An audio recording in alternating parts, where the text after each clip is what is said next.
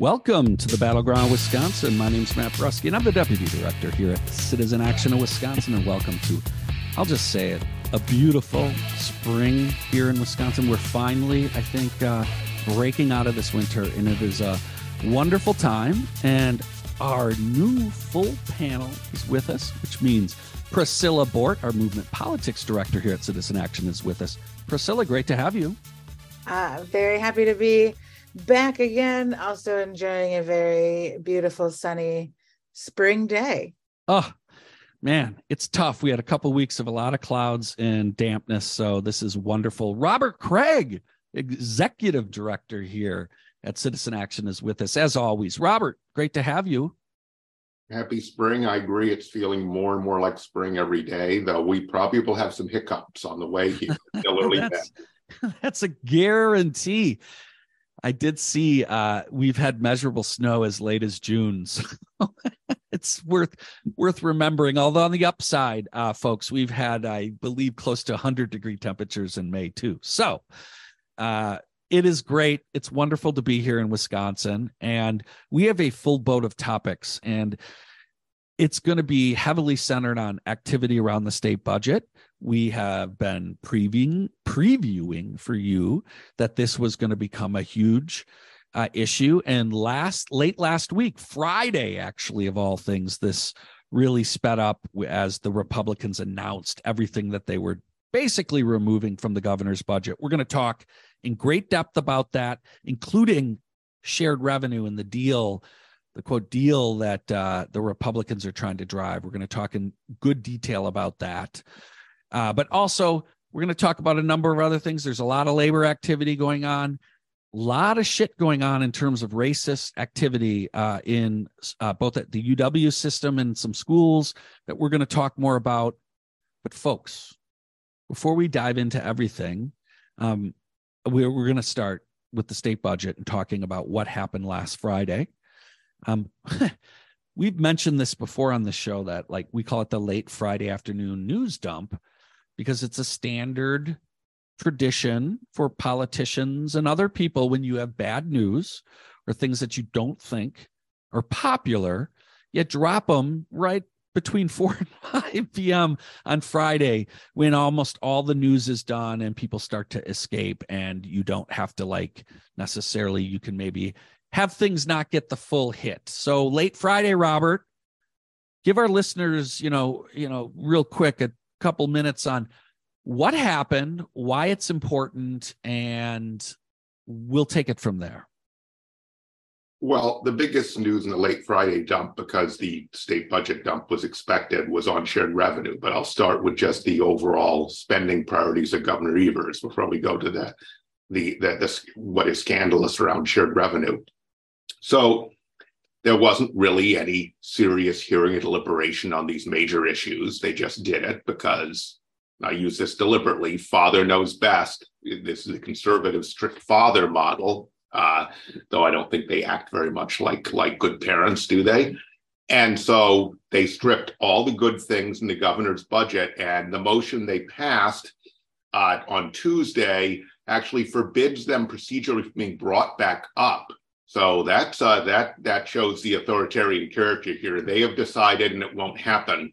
More on that later as to, I don't believe we need to accept their dictate. But these include things like... Robert, before you go on, I just want to give that some oxygen. It's really important can you just repeat what you said? Procedurally, the Democrats on joint finance, as they now work off the base budget, the previous budget, can't even reintroduce these procedurally. So they have decided that they're... Or could Republicans by, I'm assuming, right? It's a way of have to take a vote to their caucus what's going to be in the budget. Well, I mean, it still could be amended at the level of the state assembly and state senate. That just hardly ever happens. Got you. Thank you. But we're talking about the now very extensive hearing process where there are public hearings where people are testifying. They're public and that we can watch them debate and motions. So we're talking about 12 weeks of paid family medical leave, very underappreciated and underdiscussed in this budget. Huge thing Governor Evers proposed. badger care expansion, which is our major focus as an organization. Capping insulin costs at $35, there's something to have a budget fight over, given the popularity of that. And marijuana legalization. It goes on and on. I mean, mental health for K through 12 schools, when every time there's a mass shooting, they say it's mental health, but we apparently can't spend anything on mental health for our kids. And they like to wring their hands that COVID safety made our kids very, increase their mental illness and their desperation. Well, we're not going to do anything to that thing. Free school lunch. I mean, there's a lot here. Everyone knows what the big issues are. Oh, universal background check on firearms. Guess what, folks? That has about over 80% support, close to 90% support, folks. So speaking of red flag laws were removed. Right. About $2 billion in funding for K through 12. That's a big chunk of the funding that was already, I would just suggest, a modest increase that districts desperately already needed. That's been trimmed by $2 billion. And to set up our future topic in this episode of Battleground Wisconsin, all diversity and inclusion initiatives, they're now decided that to ban those, essentially. And we'll talk about that because more specifically later.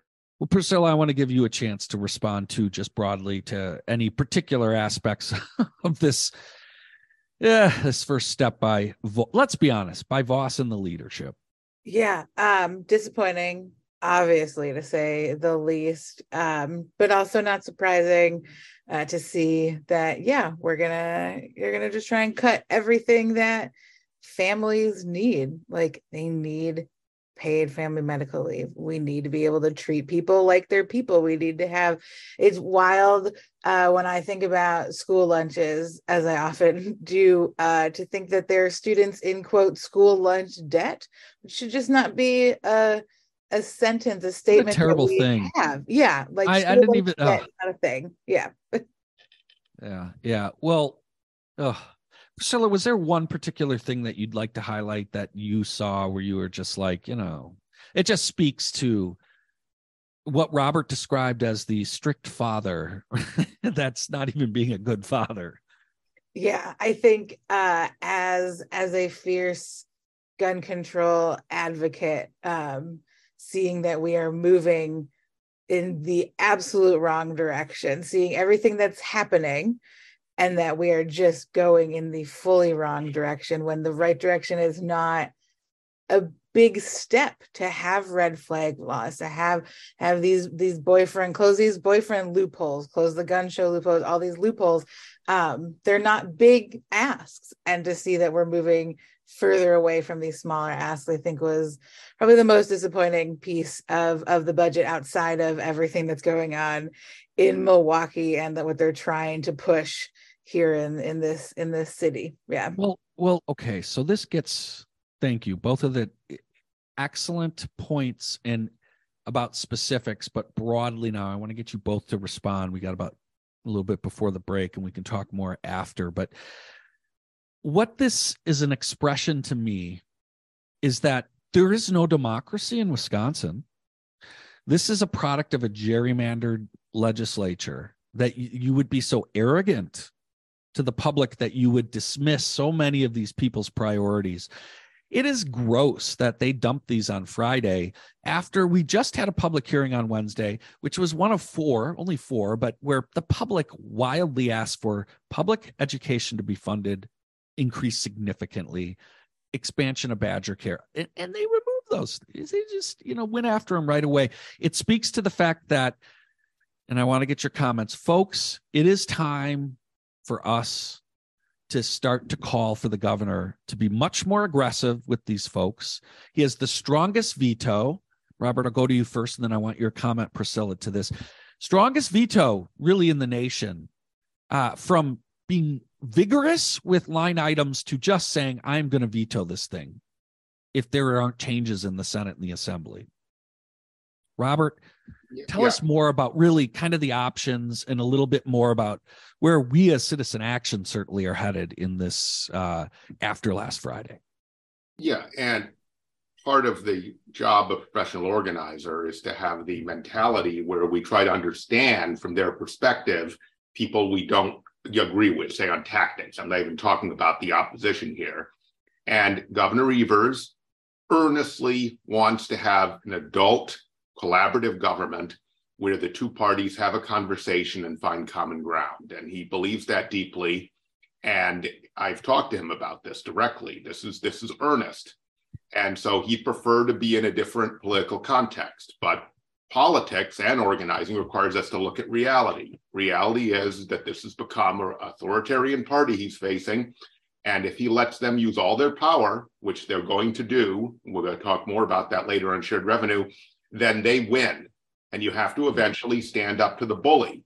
And he has tremendous resources here. The people will be on his side if he pulls out popular issues, because right now they're in a dump. People don't even understand what happened Tuesday at Joint Finance Committee. It's all that's right. That people, for a few people read a daily paper, even there you get a laundry list, right? And so their strategy is for people not to understand. By having a budget impasse, that forces the issue and forces public attention. And the second thing is he can veto things they don't like. I'm not calling for just a heedless veto of the whole budget and go back to the old budget and have an austerity budget, which is what happens in Wisconsin. I'm calling for strategic vetoes. For example, they took out any cap on voucher schools. Go and zero out vouchers and say, I will change that if you find common ground with me on this list of things, and force either a direct negotiation or in the press negotiation, whatever they're willing to do, because you can take things away from them. Otherwise, they're going to take everything from you and continue to dominate Wisconsin when he is the only legitimately elected person in this state. And he's the only person that won statewide, that he has legitimacy to represent the whole state. They don't. They represent individual districts and they're gerrymandered districts. So they're not even a legitimate legislature. And with that, we got to take our first break. We will come back with Priscilla's thoughts on this very topic. You're listening to the Battleground Wisconsin with Citizen Action. Welcome back to the Battleground Wisconsin. Right before the break, Robert expertly laid out sort of what's at stake and why we are calling for the governor to use his strongest in the nation veto pen to start negotiating with these Republicans, these authoritarian Republicans right now. Priscilla, your thoughts?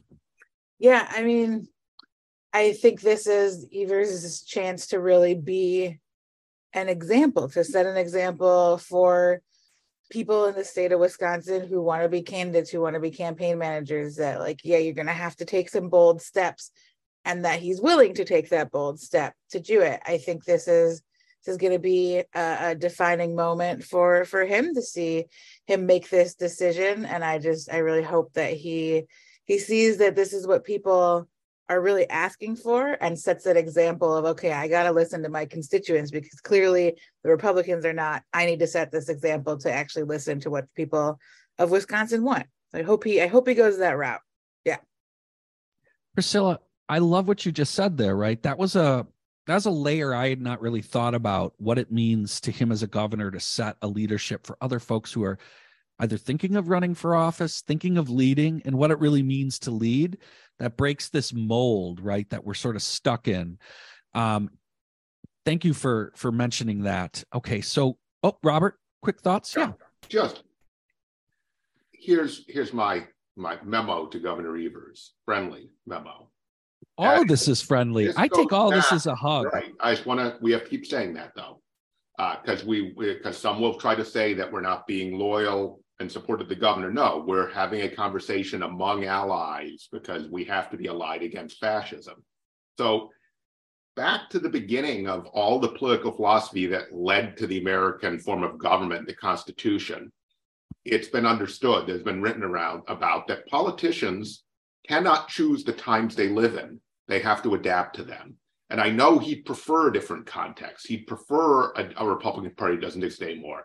He doesn't have that luxury, and he needs to adapt to reality because his obligation is to represent the people and get the best budget he can. And him living in a different political universe and then saying that he got a compromise when he didn't, which is what happened last time, folks, that is not serve the people. I know the governor wants to do that. He believes in that strongly. Okay, very quickly, folks, I want to move to some action. We are moving, okay?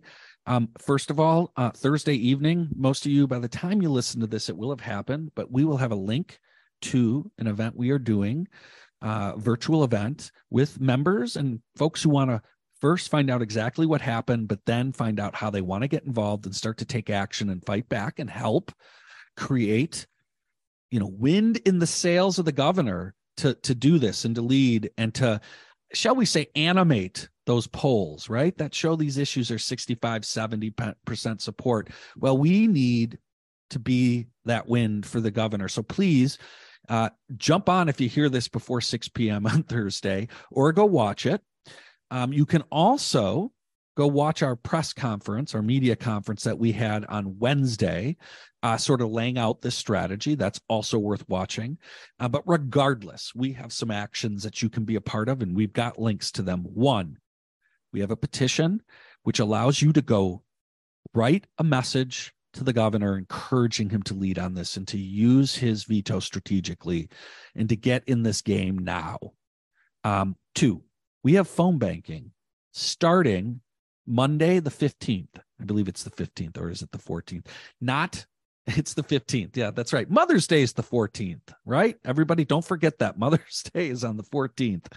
The 15th, the day after Mother's Day, we're starting a phone bank where we're going to be calling voters in all the regions where we have organizing co-ops and important areas, particularly where we know there's a lot of state legislators who ought to be thinking about what their maps are going to be in the future with this new Supreme Court. We're going to be calling them, talking to them, trying to get folks to call the governor, call their legislators. We are going to organize around this, and we want you to be involved.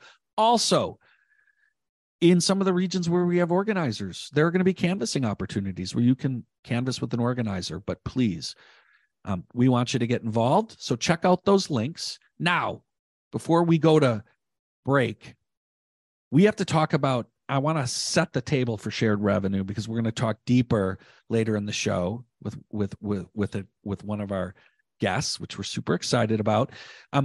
I want to, though, before, set the stage for what is so bad with the Republican shared revenue plan, which was released to much fanfare and virtually no details a week ago, where they suckered in all these local electeds to show up to these media conferences. Well, you know what? Now we're getting the details. Robert, I'm going to go to you first. Tell us in a nutshell, what is so pernicious about this shared revenue deal in the state budget? And I'm not going to step on all the details because I want to leave things for Priscilla here. I know she feels rightly so passionate about many of these issues. Oh, there's so much to unpack around this, Robert. Don't worry. Oh, let me just put it in context. There's the right, just like their, 20-year-old, more 30-year-old strategy to take over and politicize state Supreme Courts and the U.S. Supreme Court. They've been, whenever it's into their advantage, removing home rule. It used to be called preemption. They do preemption. There's a lot of preemptions that the Walker legislature and Scott Walker did here. And right now, across the country, MAGA legislatures are trying to take away most of the home rule authority from Democratic areas, and especially diverse areas. So this is part of a national trend and part of the threat to democracy, okay? It's not isolated. It is a national strategy that billionaire donors and the corporations that back up fascism, which is what they're doing, support and want. And so you have a situation created by the Republicans. They are the ones who reneged on the shared revenue deal in this state, the social compact, that local governments will have less revenue authority than most anywhere else. Wisconsin, Milwaukee at the least of any major city in the country. But we will have a progressive income tax and we will share the proceeds, okay? That was shared revenue. They just started doing austerity, like horrendous austerity at the local level, and they've done this to school districts as well, and they've created a crisis. Milwaukee is the most obvious. It's the largest metro area here, where they're facing ultimately bankruptcy and not being able to do basic services, both the county and city. So then they turn around when Governor Evers tries to get not the most progressive shared revenue we should have. We should have more than Governor Hughes proposes, but serious, step in the right direction that actually would alleviate the crisis, right? And start doing a lot more of what the state should be doing. They come out with poison pills where they're going to dictate to Milwaukee, like how it is spent, that it needs to be spent on a certain number of police and firefighters that they have predetermined. And by the way, those two unions were exempted from Act 10 because they are Republican allies, folks, for real. So this is sleazy politics. And that we cannot expand the HOP, the exciting new transportation system.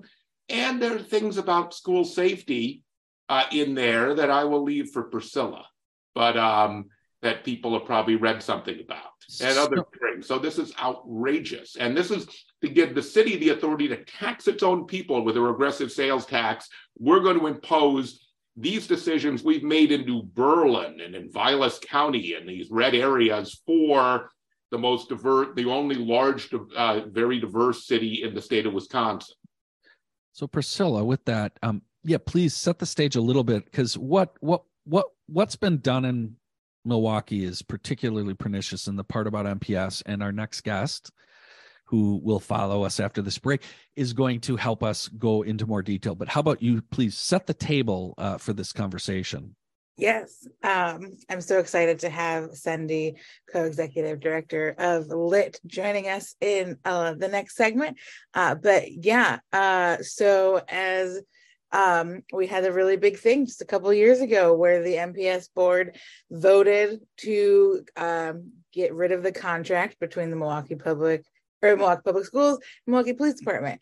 And Republicans have thrown that back into their Milwaukee shared revenue plan of adding more cops to schools, opposite of what we need. They threw it really sneakily in there, as they usually throw things in there. But as we know, cops have no place in schools. And we fought so hard to get Milwaukee where we are right now. We still have so much work to do. And it also shouldn't be up to state legislatures. It should be up to school boards. There's a reason that school boards are publicly elected, for them to have this power. I think that one of the most disappointing pieces of the budget is all these Milwaukee things, of these little fine lines that they are trying to put in, and see all of this hard work that wonderful groups like LIT have worked on to see Republicans really try to take it all away. Yeah, it's a perfect example of what Robert talked about, and we're going to dive in more with Cendi right after we take this short break. Folks, you're listening to the Battleground Wisconsin. We're Citizen Action. You can find us all over the socials. We're very active, of course, on Facebook and Twitter and Instagram, but please, you should also get involved with our organization. Please donate and become a member. Join one of our organizing co-ops. We'll have a link for you to get involved. It is absolutely critical that we start to really find our voice and our agency in this movement, and not just be pundits on social media or in our social networks. We got to get out there and start talking to people. Get involved in your community. Join Citizen Action. Folks, we'll be right back. You're listening to the Battleground Wisconsin. Welcome back to the Battleground Wisconsin. Again, we're Citizen Action. You can find us at citizenactionwi.org. Folks, Priscilla previewed it before the break. We're really thrilled to have one of the co-executive directors of LIT here in Milwaukee, and that is Cendi Tena. Thank you so much for joining us. We really appreciate it.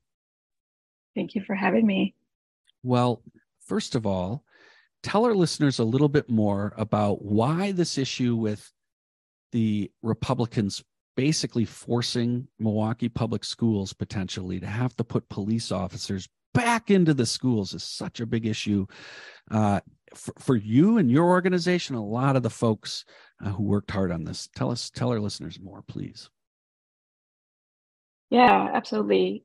So I want to start off by saying this issue is personal to me, but also a huge part of the work that I've been doing for the last 5 years. So Milwaukee Public Schools hasn't actually had school resource officers for 8, almost 10 years. They were eventually replaced with safety assistants, which can also be an improvement, but that is a different conversation. And since 2018, when LID was founded, we launched our campaign From Failure to Freedom. And we also launched our Youth Power Agenda, which is an invest, divest framework and a vision of how we intend to dismantle the school to prison and deportation pipeline in Milwaukee Public Schools. At that time, there wasn't a presence of school resource officers inside of the schools, but there were definitely cops being called on students for several reasons, mostly non-threatening reasons. And also they would be present at games. They would be present in the mornings or the afternoons right outside of buildings. And after many years of organizing, having to, lobby school board members who, although were progressive, were not in support of terminating contracts with police. And it took so much work. Our students were at school board meetings every other week for hours, spending their afternoons with us, doing all the things you could think of to try to convince the board and other stakeholders that the presence of police officers does not make them feel safe. And fortunately, in 2020, we finally reached a point where we terminated the remaining contracts between MPD and MPS. Our first divestment happened in 2019. We divested $600,000 from the policing budgets. But 2020 marked the end of the remaining contracts, which was a big deal. And there were a lot of things happening that summer, like the uprisings, which definitely made it a opportunity that we just had to take. And the day before they had a special hearing about this, we rallied 600 people outside of the MPS central office in support of this to show the board, like, the community is behind you on this. They don't want this. So the night of the board meeting, there were like 800 testimonies, both oral and written, which had to be a record, and mostly in support of terminating these contracts. And it was an amazing feeling for a lot of them to reference the work that we had been doing for the last couple of years. And after hours of discussion, the board finally reached a decision and they unanimously voted to end the contracts. So, and, that was a huge victory for us. And since then, though, Republicans have been trying to find different ways to put cops back in schools. Last year, they did it by introducing AB 969 and trying to use ARPA money to put cops in schools. That failed after we lobbied, attended the hearing in Madison. They introduced it again under AB 69, very same language, basically. As of right now, that's still sitting in the Senate because nobody seems to want to sponsor it. So we're also keeping track of that. And then now they have this shared revenue proposal that, Milwaukee and other counties have been wanting for many, many years. However, there are really pathetic strings attached to this proposal. In order for them to give us the money that we deserve, they want to put a minimum of 25 school resource officers in MPS. They want basically a report card where schools would have to tell DPI how many arrests have been made, how many referrals to police, how many cases of battery, SA, and other things. And we know that the whole purpose of this report card is to, make the case for why we need to privatize education and keep pushing Black and brown parents to put their kids in non-public schools. That's the whole purpose of that. They don't care about the safety of our students. Well, and then lastly, they want the district to pay for 1/3 of these expenses, which we don't know how much that is. Even if they were free, we don't want them. But the fact that you have been defunding public education for many, many years and seem to want to carry on the legacy of Scott Walker by not giving public schools the funding that they deserve. And then on top of that, say, you're going to have to pay for this with the very limited funds that you have. That is absurd. Well, I'm going to have Priscilla do the first follow-up, but let me just say that was an excellent example of, folks, the democracy. Did you hear all the democracy behind that decision? That just gets wiped out by a couple of leaders? That is wrong. It's undemocratic. A lot of hard work. It's amazing. Thank you for sharing that story. It's important for listeners to understand the hard work and organizing behind those decisions. They just weren't lightly made by a school board. Priscilla, question. Yeah. Also want to shout out Lit quickly. I always say that there's two folks you can always see at school board meetings. It's the teachers and those Lit students. So amazing work. Frustrating to see just a handful of people trying to tear apart something that so many people have supported. So my first question for you is, what can we do? What can the public do about this? How can we support Lit? How can we make sure that we all push back against Vos, that this is not in shared revenue? Tell us what we can do. Yeah, I want to start off by saying that this was kept very privately, and it is just through the grace of the universe, probably, that we found out that it was happening. Luckily, because of some co-conspirators that we have. But I want folks to know that there are a lot of people, and of course, the people that are going to be impacted the most have been left out of these conversations. The governor didn't even know about this, which should tell you a lot.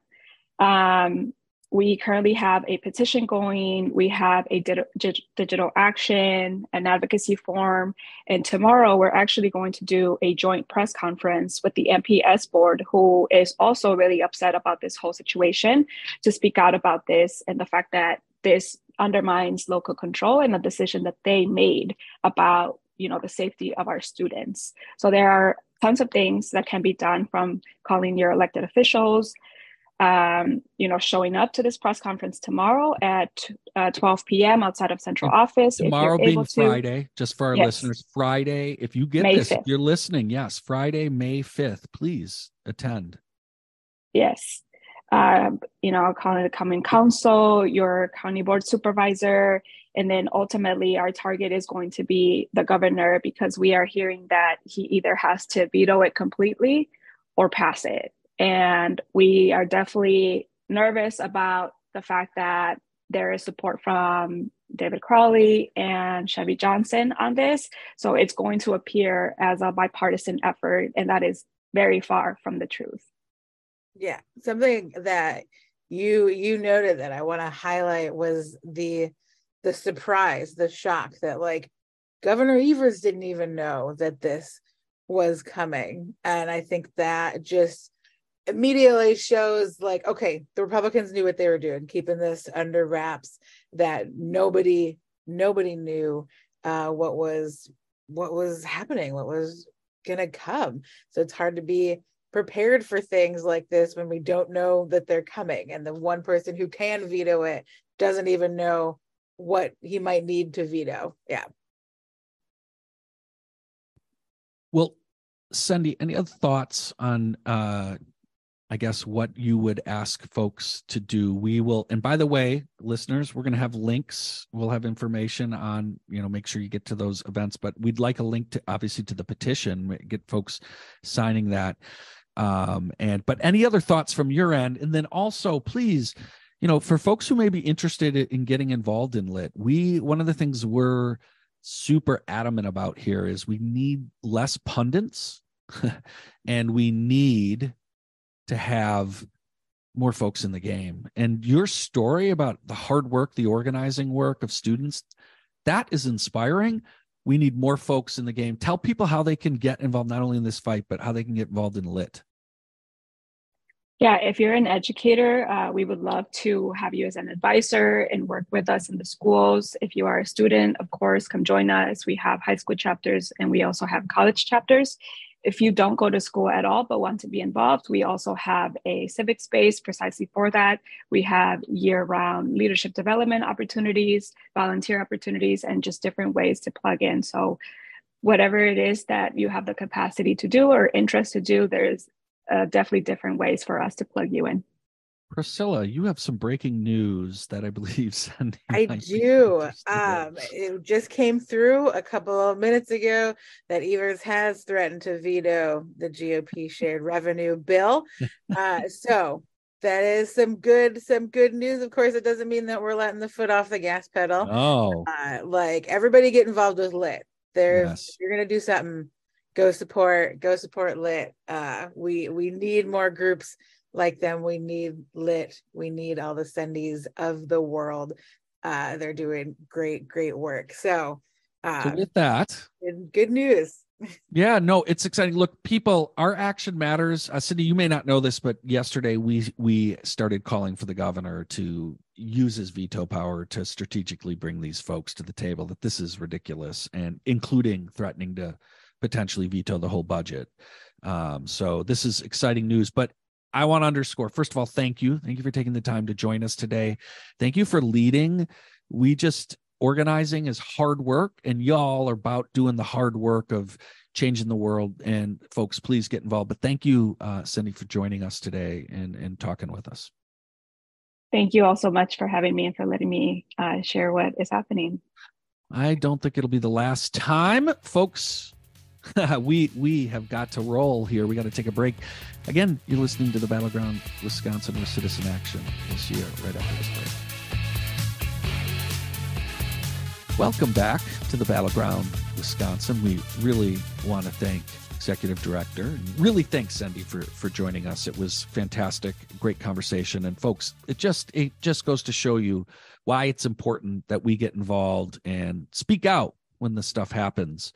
To that, next topic, we're going to talk about just a bunch of racist stuff that has been going on in both at the UW system, a school district level, and then within local government. And Priscilla, we started this conversation around specifically within our organization about what was going on in Dane County around the appointment of Sheila Stubbs, I believe it's the health department secretary, to run essentially the Dane County Health Department. And so tell our listeners a little bit more. Let's just start about what's been going on there, and then let's also talk about what's going on at the UW, and then just some of the connects back to our political class. But Priscilla, enlighten our listeners who may not know what has been going on in roiling in Dane County. Yeah, so Dane County Board has been going through the process of getting Sheila ready, interviewing her, getting her through all of the appointments, and the wonderful second vice chair of the Dane County Board, April Kagaya, and then another Dane County Board Supervisor, Dana Pelabon, two wonderfully progressive Dane County Black women, because of this process, have been receiving a lot of threats via email, via written into the record, both threats and racial slurs being allowed to be written into the record from constituents, from people at these meetings. And it's been heartbreaking to hear, to see. I know both April and Dana and Anthony Gray, who's been going through it too, personally. And even if I didn't know them, this is just we do not have a place for this in Wisconsin, in Dane County, anywhere, that we're almost not allowing, but it almost feels like we're allowing them to be targeted like this. And I've been very happy to see the response of fellow supervisors on the board that have really spoken out in support of them and against these attacks. But we can't also talk about Dane County and supporting those two without talking about what's going on in the UW system, specifically at UW-Madison this week. And just seeing videos of students using racial slurs, especially ones who are in public fields like healthcare.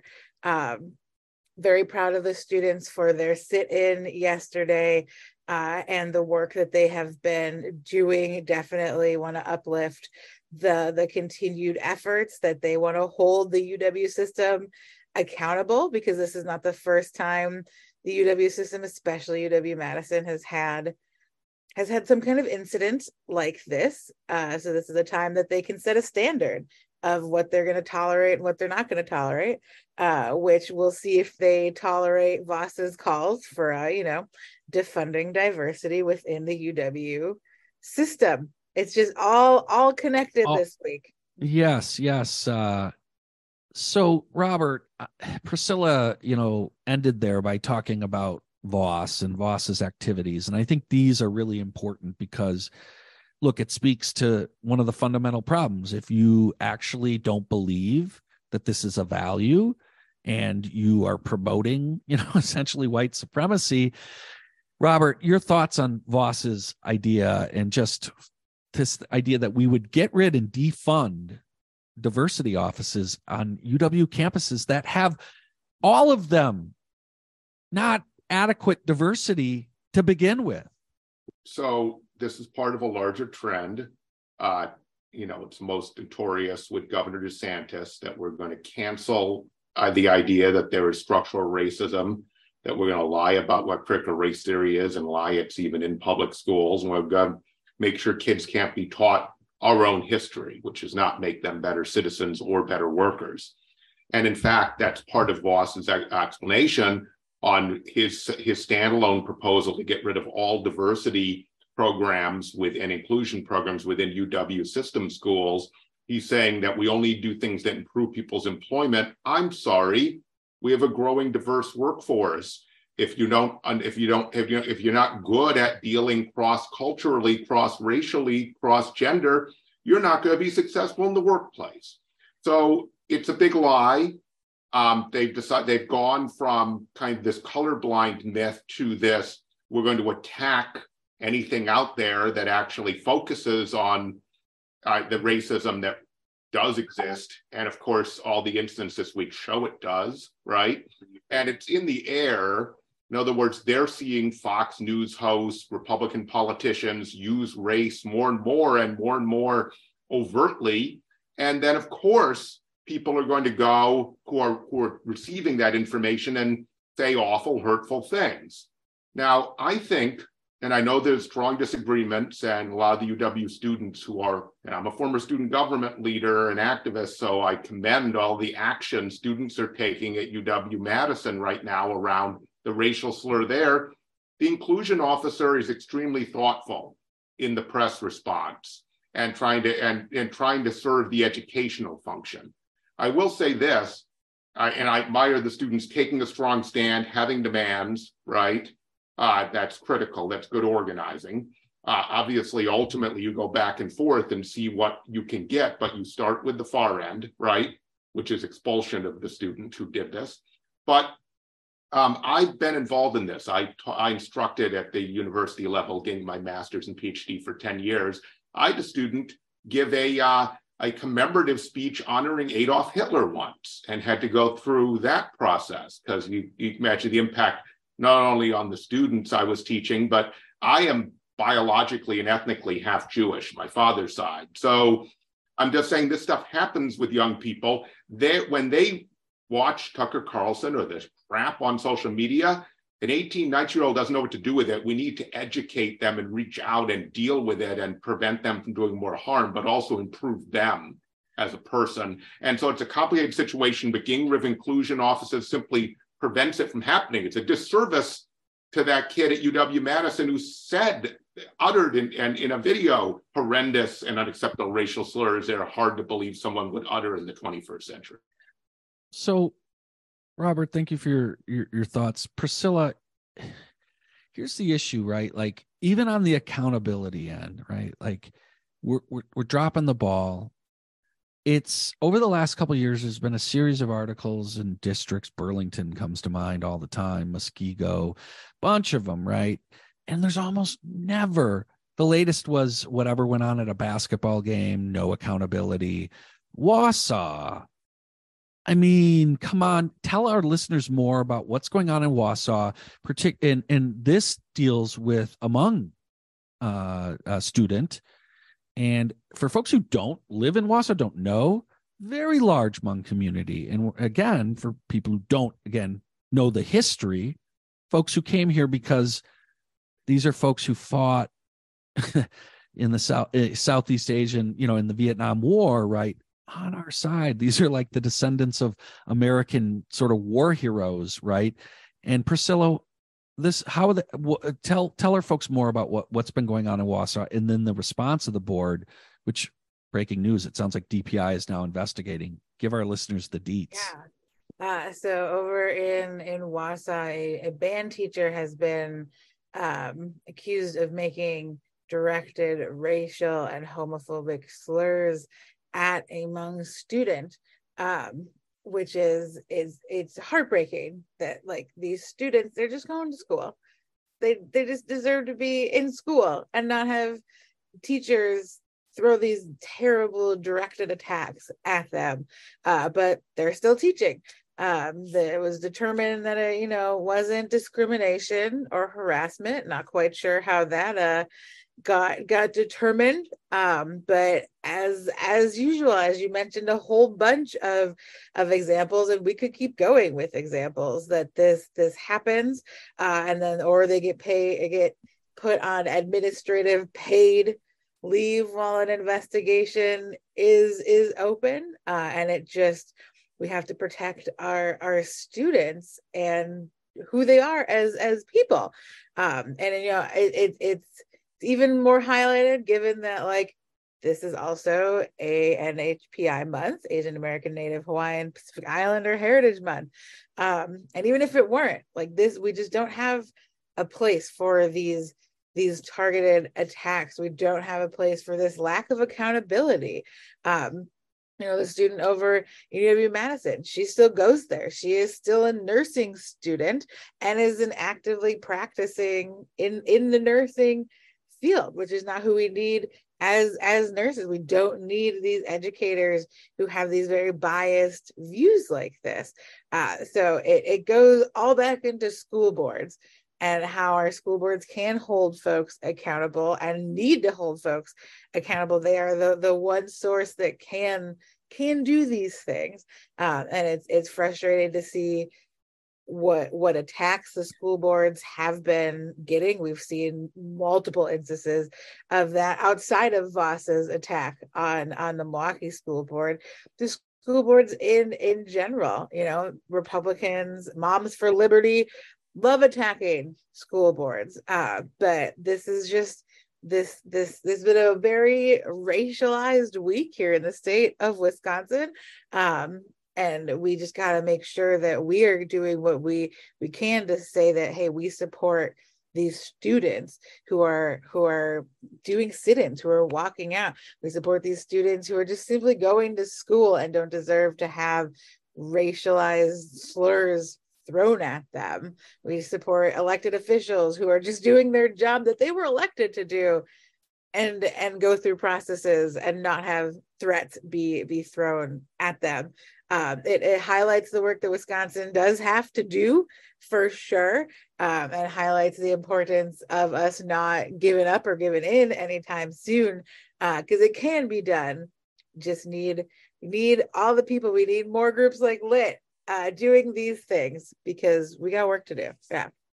With that, folks, stay in the game. We need each other, and we need each other active and not just sitting on the sidelines talking. So please get involved, join Citizen Action, join LIT. And with that, we're going to wrap up this Battleground Wisconsin. Really, really want to thank the co-ED of LIT, Cendi Tena, for joining us. We really appreciate it. It's a wonderful story of the hard work of democracy and organizing. So folks, please get active. Again, want to thank our producer, Brian Goldridge, who makes the podcast happen every week. We'll see y'all next week here at the Battleground Wisconsin.